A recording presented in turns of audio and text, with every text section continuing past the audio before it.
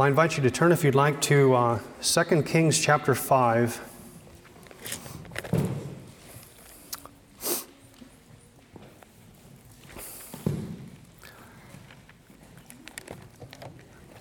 Second Kings 5. We're actually going to be reading verses 15 through the end of the chapter and dealing with those same verses. So 2 Kings 5, verses 15 through 27.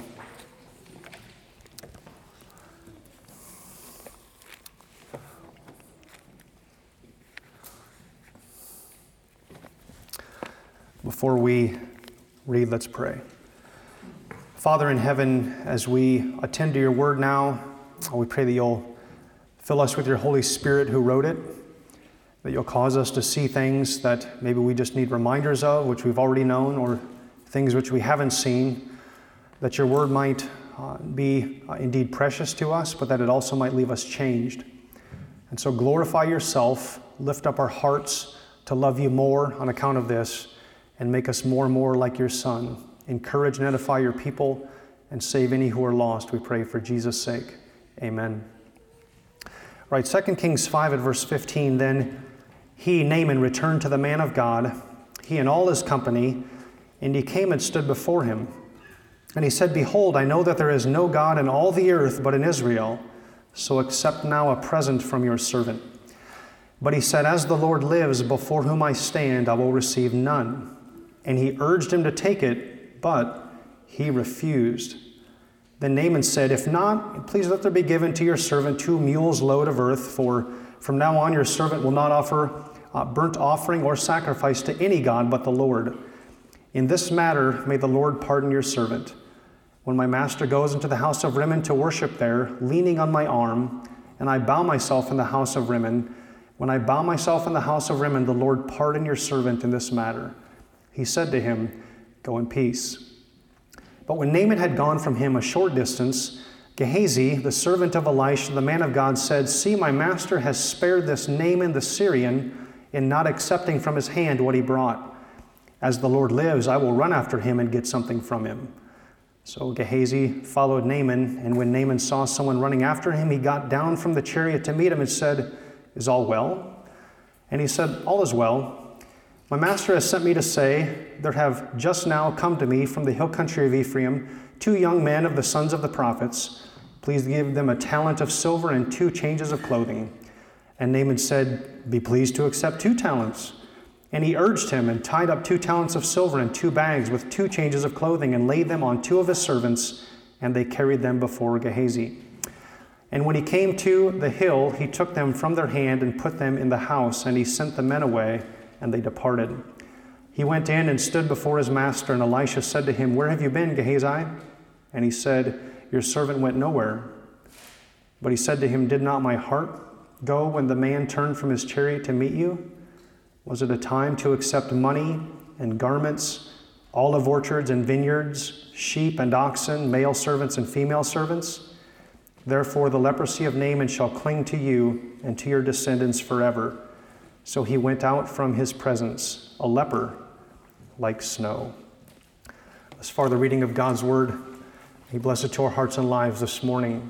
Beloved brothers and sisters of hope, and everyone who's listening today, we noticed last time that no matter how powerful a person is, like Naaman, coming as really the 5-star general, the head of the Joint Chiefs of Staff, just a huge military presence in Syria, with all this money, gold, silver, changes of clothing, no matter how powerful a person is, the Lord's salvation operates in the exact same way. Everyone has to humble themselves before the Lord and undergo forgiveness of sins by trusting in the Lord Jesus Christ and being washed in His blood.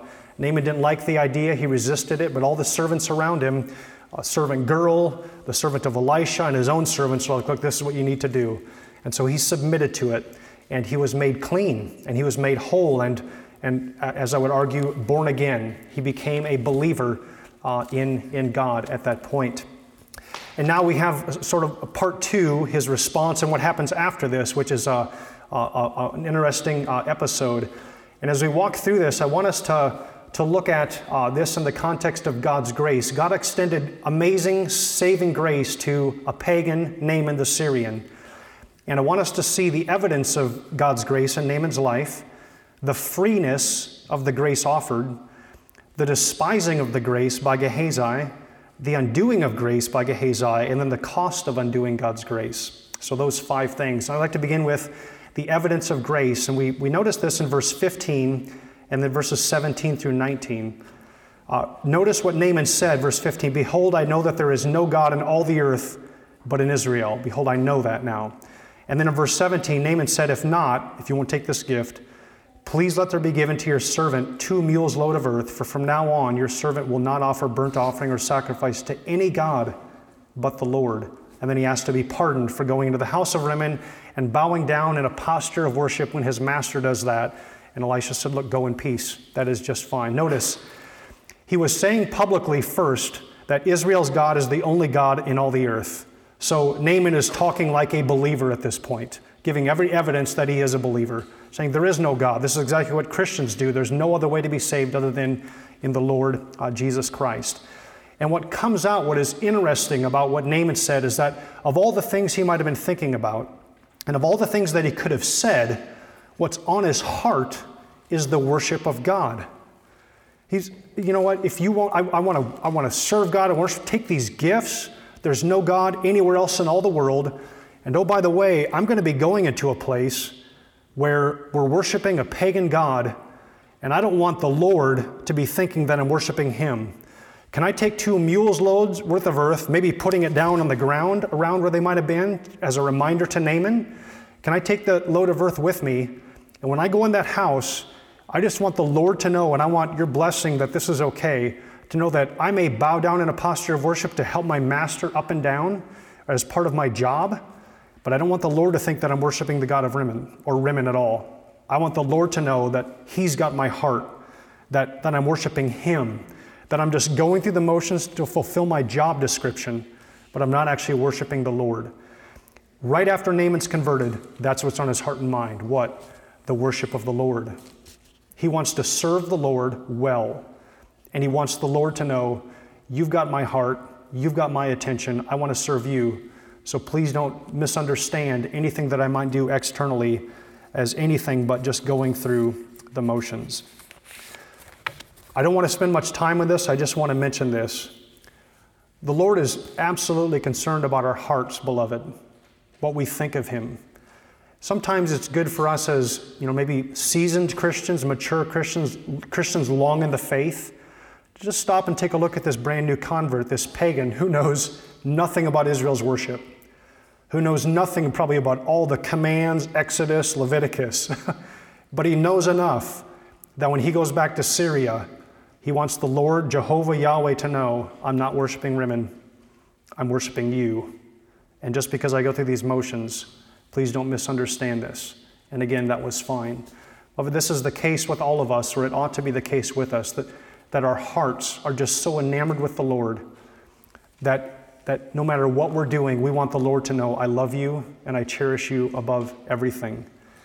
This is what the Christian heart looks like. Lord, you've regenerated me. I came to you filthy, full of leprosy, full of sin, and you washed me clean. I didn't do anything. I didn't pay you any money. I just humbled myself. You humbled me. You gave me a new heart, and I was washed clean in the blood of our Lord Jesus Christ. This is amazing. Now, Lord, I serve you. I love you. Beloved, that should be characteristics of all of our hearts. Again, I don't want to make too much of this, but are our hearts just so enamored with the Lord that there's no room for any other idols, any other gods in there? We're looking at what he's done, saying, Lord, if you've done all this for me, I'm not going to waste my time worshiping created things, worshiping false God, worshiping idols. I'm just going to worship and serve you, and I want you to know that. The Lord is concerned about our attitudes and concerned about our hearts. Where is your attitude? Where is your heart? Where is mine? So the second thing I want us to notice is the freeness of God's grace. Now, the word grace simply means gift, so a free gift is kind of an oxymoron. The words are escaping my mind right now. It's redundant. There we go. It's redundant. You don't have to say free grace or free gift. A gift is simply free. But I want us to see the freeness of God's grace, and I want us to notice that in verses 15 to 16. So Naaman returned to the man of God, he and all his company, and he came and stood before him. So he went and washed. He comes back to Elisha's hut, as it were, and said, "Behold, I know that there is no God in all the earth but in Israel, so accept now a present from your servant." But he said, as Elisha speaking, "As the Lord lives, before whom I stand, I will receive none." And Naaman urged him to take it, but Elisha refused. In order to understand what's going on here, it might be helpful. So Elisha is under tremendous temptation here to actually pervert and twist the gospel around. He's not wealthy by any stretch of the imagination. He lived a life very much like Elijah. And Elijah, we know John the Baptist was likely dressed like him. Backwoods, nothing fancy, no wealth, dressed very simply and ate very simply as well. So Elisha is now standing in front of someone from a foreign country who came with 750 pounds of silver, 290,000 bucks today, 150 pounds of gold, about $4.5 million worth of gold, and 10 changes of clothing, which probably were not sweatpants and a sweatshirt, right? Nice clothing. For those of you who are kids, I did the math. If maybe some of you have seen a $100 bill, maybe your parents have showed you one of those. They're just big, really big bills, right? Naaman came with the equivalent of 48,000 of those $100 bills. So this is like his back pocket is bursting with $100 bills, a ton of money. So you have this contrast, Elisha likely living in poverty or very modestly, and Naaman. And Naaman actually offers a gift to Elisha. Elisha doesn't have to ask, Naaman offers it. Here you go. We know what Gehazi is doing in the background. He's like, oh yeah, here we go. I want this. We'll get to him later. But Elisha says no. But that wasn't the end of it. So Naaman urged him, and Elisha absolutely refused. So this was likely an ongoing conversation. Naaman, come on, Elisha, God has done this. I want to pay. And Elisha, I'm not taking a thin dime. I'm not taking any of your money, all your gold, all your silver. You came here with all that money, let's say $5 million worth of stuff roughly. You're going home with all $5 million worth, every last bit, plus 2 mule loads of our dirt. So you came here and you're leaving with more, and you're cleansed, you're saved. That's how this conversation went. Elisha absolutely refused.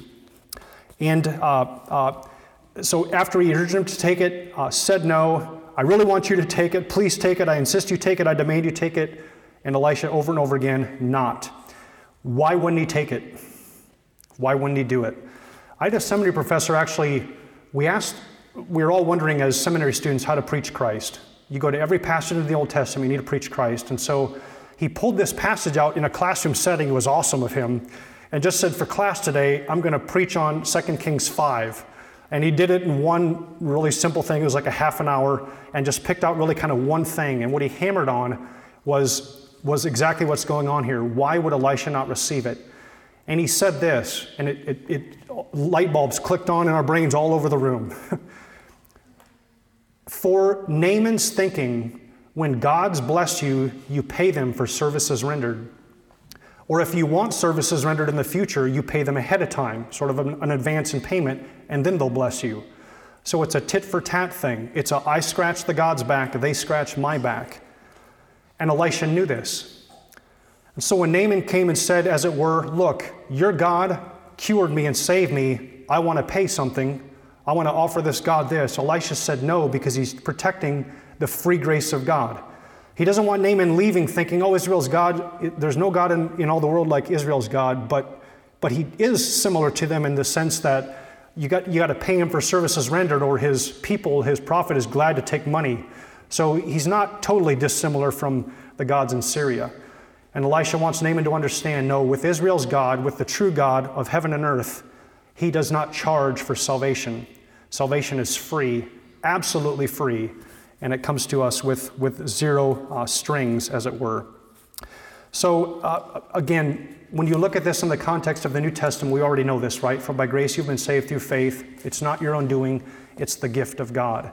That's exactly how all of us are saved. We know this. Elisha knew it. Naaman is discovering this truth.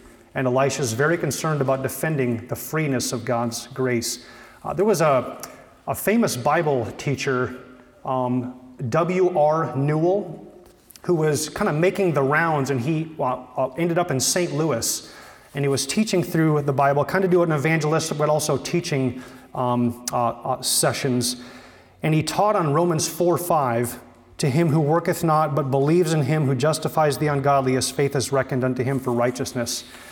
And there was a really well-known ungodly individual who was at this meeting. The whole town knew. I think he was involved. I'm not going to say what I can't remember.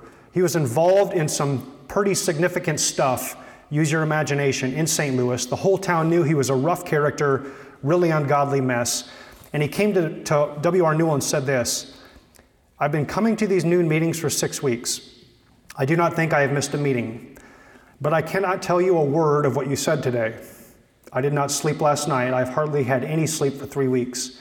I have gone to one man after another to find out what I should do, and I do what they say.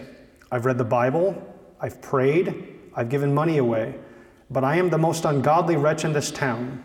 Now what do you tell me to do? I waited here today to ask you. I have tried everything, but I am so ungodly. So W.R. Newell, the Lord in his providence set this up perfectly.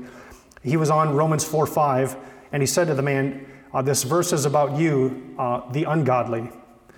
And then the man replied, but what must I do, Mr. Newell? And Mr. Newell said, read the verse again. To him that does not work. To him that does not work. And said, you're telling me I need to tell you to do something. I'm telling you the verse says don't do anything. So you're telling me to do something, and I can't do that. I can't tell you to save yourself by praying. I can't tell you to save yourself by doing anything. I can tell you this, stop doing stuff. Stop trying to earn your salvation. Stop working for it. To him that doesn't work, that's the one that God justifies, that ungodly person who does no work. And the man came to faith, and actually, I think the next day maybe, actually addressed the whole gathering, saying, I used to be a wretch, and now the Lord in his grace has saved me. It was an incredible testimony. Beloved, that's what Elisha is trying to protect. The freeness of God's grace. That there's nothing any non-Christian needs to do. You believe in Jesus, what do I do? Nothing. You trust in him for salvation, that's it. God will even give you that faith. Salvation is absolutely free of charge. Elisha understood it. We get a different scenario now in the despising of God's grace when we come to Gehazi, beginning at verses 19 and then into 20. When Naaman had gone from him a short distance, Gehazi, the servant of Elisha, the man of God, said, see, my master has spared this Naaman the Syrian, in not accepting from his hand what he brought. As the Lord lives, I will run after him and get something from him. So Naaman packed up all of his silver, all of his gold. I guess he never really unpacked it, did he?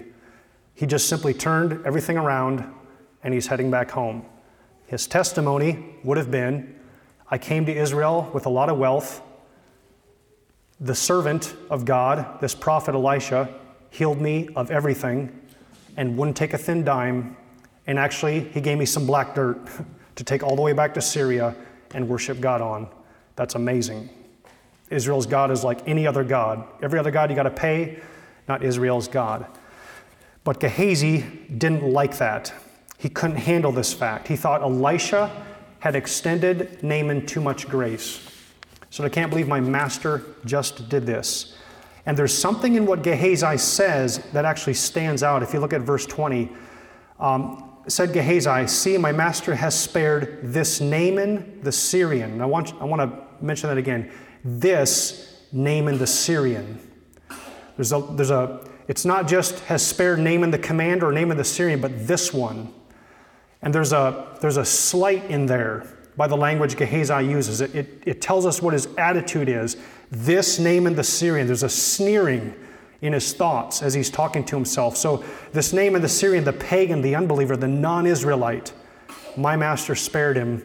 I'm going to go undo this and go charge him.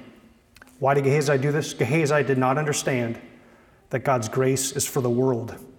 He did not understand that God's grace treats every single person, whether Israelite and Jew or non-Israelite, non-Jew, it treats every single human being the exact same way. So Gehazi should have been standing in the background saying, amen, Elisha, this is awesome. You let him go home free. I love this. This is great. Instead, he's got eyes of greed now, and he's willing to pervert the gospel of God in order to pad his own pocket. Now, remember who this was written to. 2 Kings was written first to the Israelites. Remember how Jesus in Luke 4 talked about Naaman. A lot of lepers in Israel, but only Naaman was healed. So Gehazi is really a picture of the Old Testament church, the people of God, their attitude toward these pagans. And this is written to kind of wake Israel up. Wow, God does have a heart toward the pagans around us. He really does have a heart. Do we? Or are we going to charge them like Gehazi did? So remember, Israel's reading this. The reaction isn't pretty. We saw that in Luke 4 when Jesus talked to the Jews about Naaman the leper was the only one healed and they wanted to kill Jesus. Same thing going on here in Israel. So this is really, you might say, a wake-up call for the church. I want to just mention to us, who knows our hearts? The Lord knows each of our hearts, but this is a great opportunity to consider in each of our hearts whether we're like Elisha and get it, or like Gehazi and don't. Do we despise the grace of God, the freeness of God's grace? If you think about this, maybe some of us will have lived 50 years as a believer. Would it get under our skin if God called on their deathbed a non-Christian who was a wretch and your enemy, someone you couldn't stand your whole life, maybe a family member, maybe a coworker, maybe a neighbor, maybe an acquaintance, but all of a sudden called them to himself and gave them the gift of eternal life? And so now you're in heaven and they're right next to you. They were wretched, they were ungodly, they did no good works, right? They didn't have time. They were on their death like the thief on the cross. If that gets under our skin, like it got under Gehazi's skin, this Syrian, he's not an Israelite. He's not a Jew. He's not like me. He's not serving the Lord all these years, etc. He doesn't deserve this. If that gets under our skin, maybe we don't understand the freeness of God's grace. Maybe we actually despise it. Maybe we've actually bought into the idea that we're saved because we're good people, that we're saved because we were raised in the church, that we're saved because we've known the Lord longer than someone else who's newly converted. If that's the case, we're starting to despise God's grace. We're starting to play God and almost determine who God can dispense His grace to. Again, not a good spot for our hearts to be in. Beloved, the Lord has called us as His church to go out into the world and to spread this free grace, free of charge. He wants us to be doing that, not charging other people, but loving to see God's gospel spread around free of charge. Gehazi did not get that. And so we see in his attitude something that shouldn't be there. Now, the next thing, the undoing of God's grace, Gehazi's attitude is now put into practice. He sneers at the Syrian. He can't stand that the Syrian got off free of charge, and he gets the exact same blessing that Gehazi does. He can't stand this. And so now he's going to put his belief into action. Verses 21 to 23. So Gehazi followed Naaman, and when Naaman saw someone running after him, he got down from the chariot to meet him and said, "Is all well?" He said, "All is well. My master sent me to say, there have just now come to me from the hill country of Ephraim 2 young men of the sons of the prophets. Please give them a talent of silver and 2 changes of clothing." And Naaman said, "Be pleased to accept 2 talents. And he urged him and tied up 2 talents of silver in 2 bags with 2 changes of clothing and laid them on 2 of his servants, and they carried them before Gehazi. So Gehazi has moved into action. He's gonna solve this problem. He runs out there and ran after Naaman. It's interesting that Naaman actually got down off his chariot, which again tells you this is a humbled man. He's a military. You don't get down off your chariot when you're approached by other people. You stay right in that position because they're not a threat to you if you stay in your position of power. He's been humbled. He gets down and asks them, "Look, is everything going okay?" "Yep, everything's going away. By the way, we just had 2 seminary students. They showed up. They're poor, and my master. This is a whopper of a lie. My master Elisha said to send me out here and to go get from you a change of clothing and a talent of silver to help these poor sons of the prophets, the seminary students out." And Naaman, more than glad to help. "You know what? Not just 1 talent of silver. Why don't you take 2? Then he wraps everything up, has his servants carry it. Gehazi isn't even carrying this stuff. And then off they go. And so then Gehazi comes up with some other stuff. Where have you been? When when Elisha asked him, and that conversation didn't go well at all. But why is this so wrong for Gehazi to go after Naaman? What's wrong with this? Here's why it's so wrong. When Naaman goes back now, he can say, you know what? These people are a lot like us.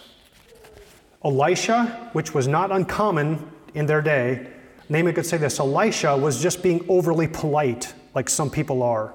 He said, I won't take anything, but what Elisha really meant is, actually, I do want something, but I'm too proud to say it, or I don't want to say it. I want you to impose it on me.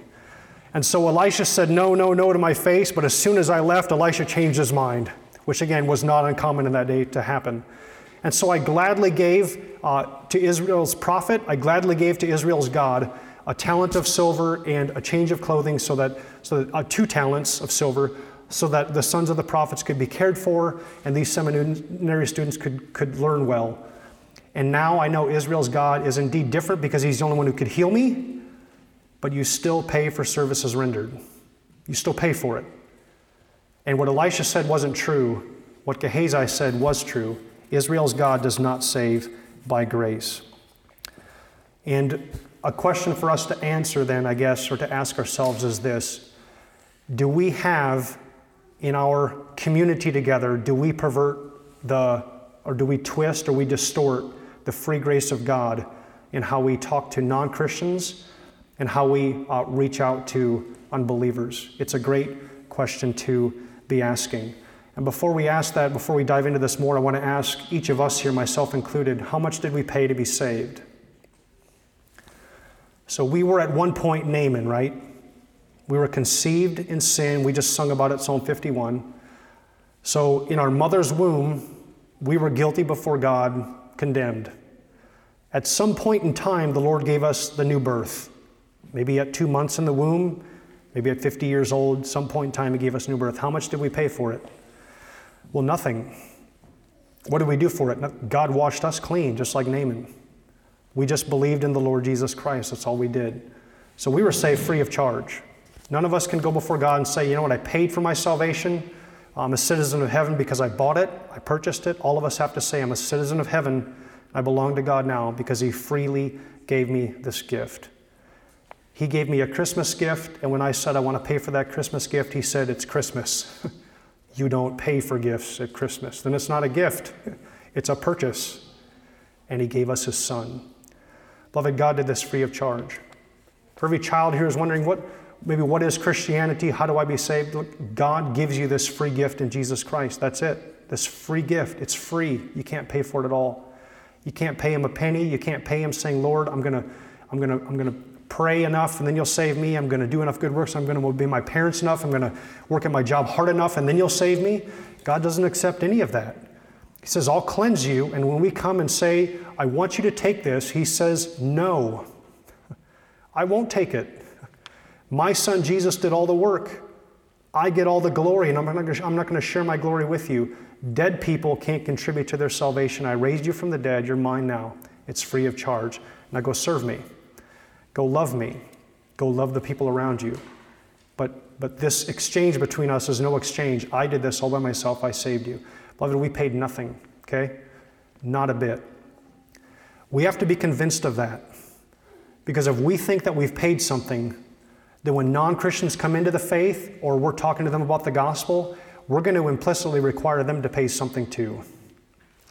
And that's what Gehazi is wrestling with. He had forgotten that God saved him by His grace and that Gehazi did not deserve to be a child of God at all. He did not deserve to be an Israelite. He did not deserve to be in the church. And he had forgotten that message. So how might we undo God's free grace? There's an infinite number of ways this might take place. I just wrote some ideas down just to consider this. When we say to other people, I will embrace you as a brother or sister in Christ if you dress a certain way, but if not, could you please pay me by buying new clothes?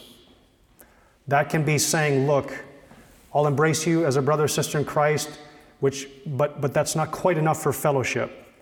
For Gehazi, it wasn't just enough that Naaman was now cleansed by God. He's like, no, Naaman's cleansed by God.